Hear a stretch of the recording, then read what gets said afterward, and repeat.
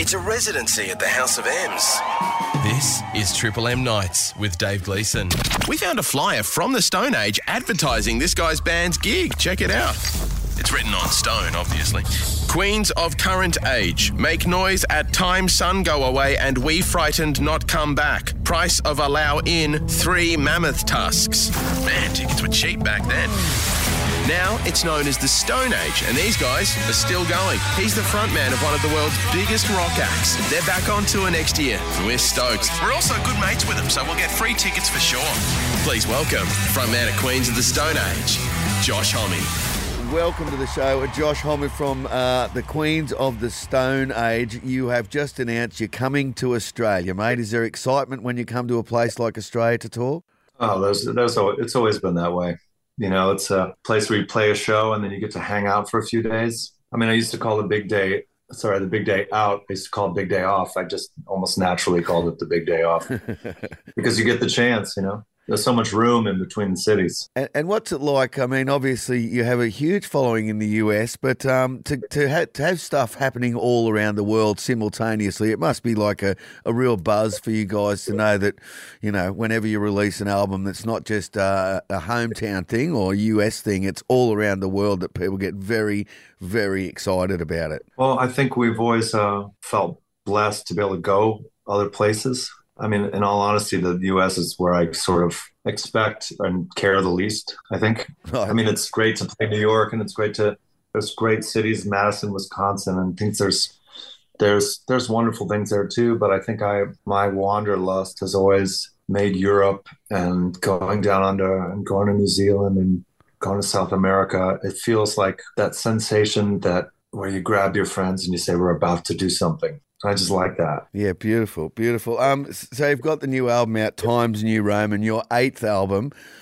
When you go into a studio to record albums, have you got all the stuff written and arranged, or is there a lot of stuff like that goes on in the studio? Well, you know, it's not like it was in the beginning where you had these complete ideas and you just go in to simply record them.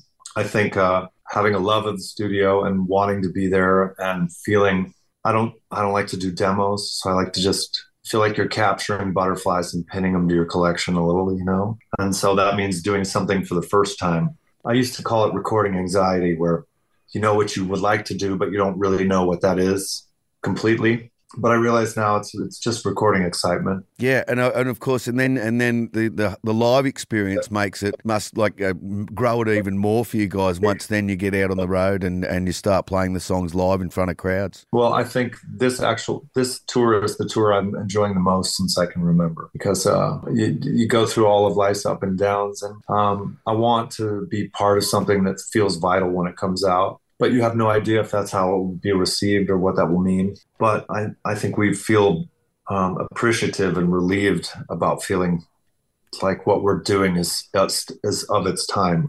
Yeah, and with your live show, lauded around the world as one of the great live bands.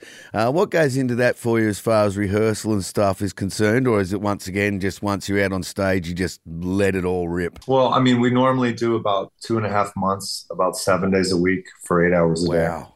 And the reason is not because we're trying to practice the songs into the ground, because we want to be able to move them and know. With 8 records and other side releases, there's about 90 songs. Mm-hmm. And it's nice to know about 80% of them and be able to change things on the fly. Sometimes I just think, I don't want to choose, and you just ask the audience, just choose. I don't feel like choosing. It should be one night only.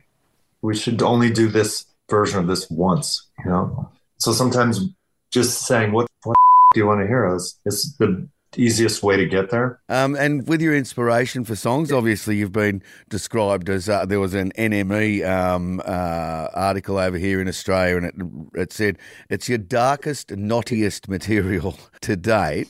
Where do you? I mean, the inspiration for songs it must come from looking at the human condition mostly, I think. Yeah, and I think taking a risk is where you get pinballed around and banged around. As when you live your life, you take chances. And I think sometimes as you get older, you think you're supposed to take less, but maybe should be taking more. and you fail a lot. And so I think the more you fail, the more you have to write about musically. Sure. You know, and as the consummate failureist, I think I've got material for years. Unreal, mate. Now, so you're talking about when you come to Australia and you enjoy having a bit of time off. Do you do that around the world as well? Have a bit of touristy time with the boys, or do you just get out on your own to take in the local culture? Well, I think it's built into the down under experience, and my kids are half Australian, and so I've often brought my family down under, and so I think I've just always expected that of Australia to sort of. It's always been more than shows. Shows have been the reason that it brought us there, and then it's what else we do as well. Sure. And so I think in that way, but I also think that travel makes you. Travel is the best way to learn, especially if the tactile style of learning is what you need. And so I've always looked at traveling Europe and South America and down under and things like that. That's my chance to learn something, So I kind of throw myself into the risk when I go somewhere else.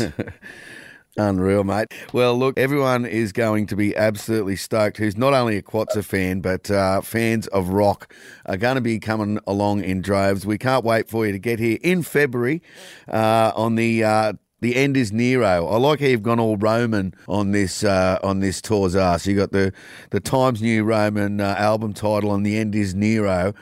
Mate, we really appreciate your time, Josh. Can't wait for you to get here in February next year. Josh Homme from Queens of the Stone Age. Thanks for your time, mate. Thank you. I love you. I want to move in with you. Rock on. For all the latest rock news, interviews and backstage experiences, don't forget to subscribe to Triple M Rock on the Listener app.